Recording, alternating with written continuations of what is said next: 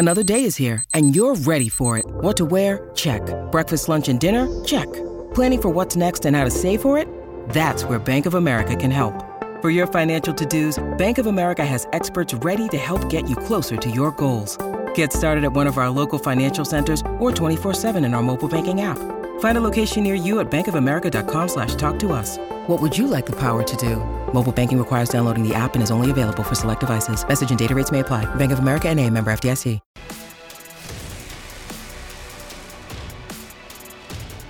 Coffee and Cream with Rogers and Benning on Hail Varsity Radio. All right, welcome back as we are live from the Pinnacle Bank Championship, the club over at Indian Creek. It is a beautiful morning, although I have been complaining about the sun. So as much as I tell you guys all out there that it's beautiful, which it is, if a breeze comes through, it would be a lot better. Maybe the man next to me can bring a breeze because you handle all the course conditions, right? So you can bring wind. I do. That's how that works? I wish. Darn. Jim Nedrow here with us, head superintendent at Indian Creek Golf Course. Jim, thanks for taking the time. You told me before we started, 19 years now you've been here. That's incredible. February, it'll be 19 years. Absolutely incredible. So what's it, 7 years here? God, like for this event, it's 7 or 8. I think 2017 was the first year. Right? Yeah, so year number 6. Because if you count 17, this would be the 7th year. Yeah, it went like that. It's crazy. It's crazy. 19 years flew, and now there's 7 years of flew. So. Okay, so think back to 2017 for me. The course looked like what, and now today the course looks like this. Well, fairly similar. We added tee boxes on Tournament 12, Tournament 10, and Tournament 6. 10 and 12 are the gray 1 and gray 3, and Tournament 6 is black 6. We did that 3 years ago. This will be the second year that those tee boxes are in play. So we had about 120 yards at that point. We made some pretty significant changes in 2009, 10, and 11. Not with a tournament in mind, but certainly, it was kind of in the back of our heads when we were working with the architects. So. Pretty big changes then. Made a few tweaks in 2016, the year before the event came out. Added some bunkers, changed some tee complexes, a little bit of that stuff, but nothing really significant. I mean, it's just some minor changes. But those seem pretty significant to me, though. 120 yards to any of us is a lot, right? But it has been fun to watch. I went up to hole 10 this morning and watched a couple of guys that played in 2020 and hadn't been back yet. So they're playing that tee box for the first time, and it does change the way they play, right? Maybe instead of a mid iron or a long iron off that tee, now they have a driver in their hand. Same with Tournament 12. Kind of a mid iron would have been the play there for them, and now it puts a driver in their hand, which, the longer that ball's in the air, the farther it can deviate off a center. So that was the goal there. And it seems like it's made a difference talking to the players. So, Jim, you've been here 19 years. I think you said you've been at a golf course one way or another since 99.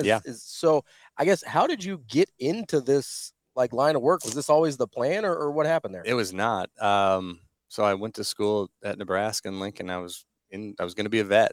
So a year and a half in animal science, and ended up went back to my hometown in Norfolk for a summer job, got a job at the golf course there, and just kind of fell in love with it.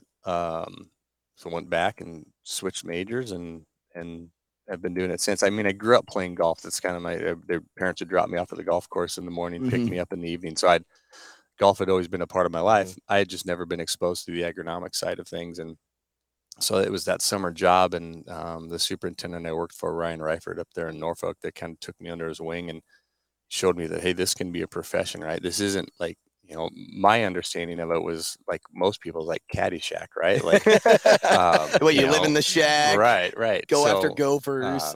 So understanding, the science behind it and the technical side of it, and man, this can be a professional opportunity. I think that's when the light bulb went off, and kind of been doing it ever since. So instead of taking care of animals, you take care of the course. Yes. Everything that grows. We talked to Alexis, and she takes care of everything that doesn't grow on the course. But you, on the other hand, you take care of the roughs, the fairways, the greens, things like that, the tee boxes, as you said. When you get to tournament week, and I'm just kind of curious, and it may not affect it at all. Outside of weather and if the rain comes or if it's really hot, do you find it difficult to like keep everything the way that it was the day before? Like, so like in regards to like, oh, I need the grass this certain length, or I need the greens to look like this and not get a rough patch here, or say a divot doesn't get repaired and now it kind of looks like you're probably, you know, I talked about being stingy with conference realignment earlier. You're probably pretty stingy about, if there's like a divot unfilled, like you're the guy that goes up there and you're like running, like talking under your breath, like mumbling maybe some swear words. For sure. I am OCD by nature, and this job like scratches that itch, right? I get to be out here every day and focus on the most minute of details. But we've got a great team. And everybody understands what our goal is, right? And that's the goal 365 days a year. So we don't necessarily change any approach in terms of trying to keep conditions consistent from from day to day. So that focus that you talk about is just something that's how we approach every single day. I mean, things change certainly this week and even the week before. So advance week, is what we call the week prior to the event week, is probably the most important. Tournament week kind of becomes really routine, right? Barring, uncontrollables, right? Mm-hmm. Like significant weather issues or something like that. Tournament week just becomes like repeat, right? Don't mess anything up. Advance week's where you really put in the work, and even beyond advance week, it's the last putt drops on Sunday, and we are already preparing for 2024. I mean, it's just a constant. It's a carousel. We don't have what we have now if we aren't doing things in August and September and October and March and April and May. So, and that's what the team we have out here is really good at. They're good at not losing sight of, okay, the event's over. Now we can, relax and let off the gas a little bit. Now it's like the event's over. Now it's, what do we have to do to get better for 2024? And so that helps, right? We aren't ever really playing catch up. We're just kind of maintaining and then tweaking things a little bit when we need to. Green speeds, we roll and we try to increase firmness and manage our water a little bit differently during tournament week. And so we're usually pretty close, and then we just kind of have to dial it a little bit.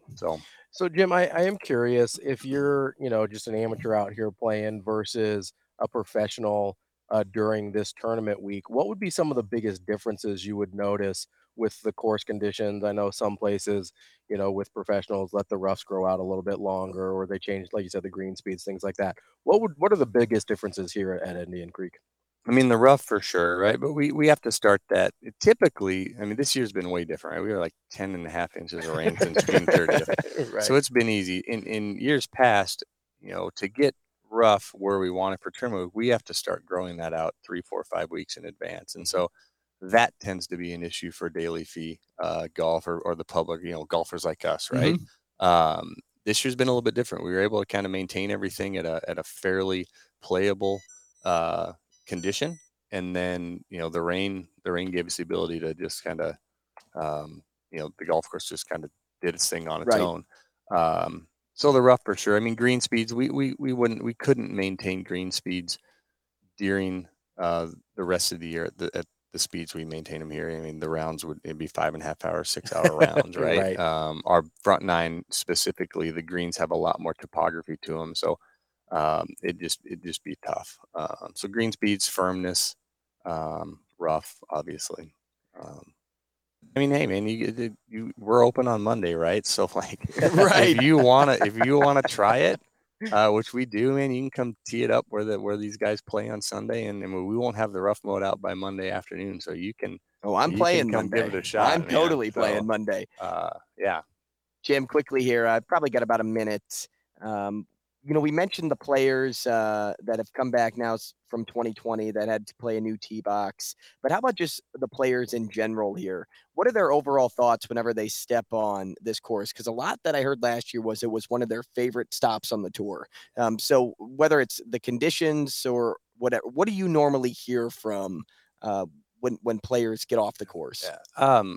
What we hear and what I really enjoy, so they're all competitors, right? So there's a lot of tour stops that are pretty easy, right? And the cuts -6, -8, -9, and 24 under wins. And to us amateurs, that's great, right? Like we want to go play in the scramble and shoot 21 under. These guys want to play a course where, 9 under, 10 under, 12 under, 15 under wins. And so this gives them an opportunity to have a tour stop where that's a score that's going to win, right? A cut's going to be just a few under par, and 12, 13 under is going to win. And, it forces you to be a player. You have to hit shots, and, the guy who plays the best golf is going to win here. And so it's like, it's a true test, and we enjoy that. That's what we like. So, and I hear that pretty consistently year in and year out, that's what they appreciate here.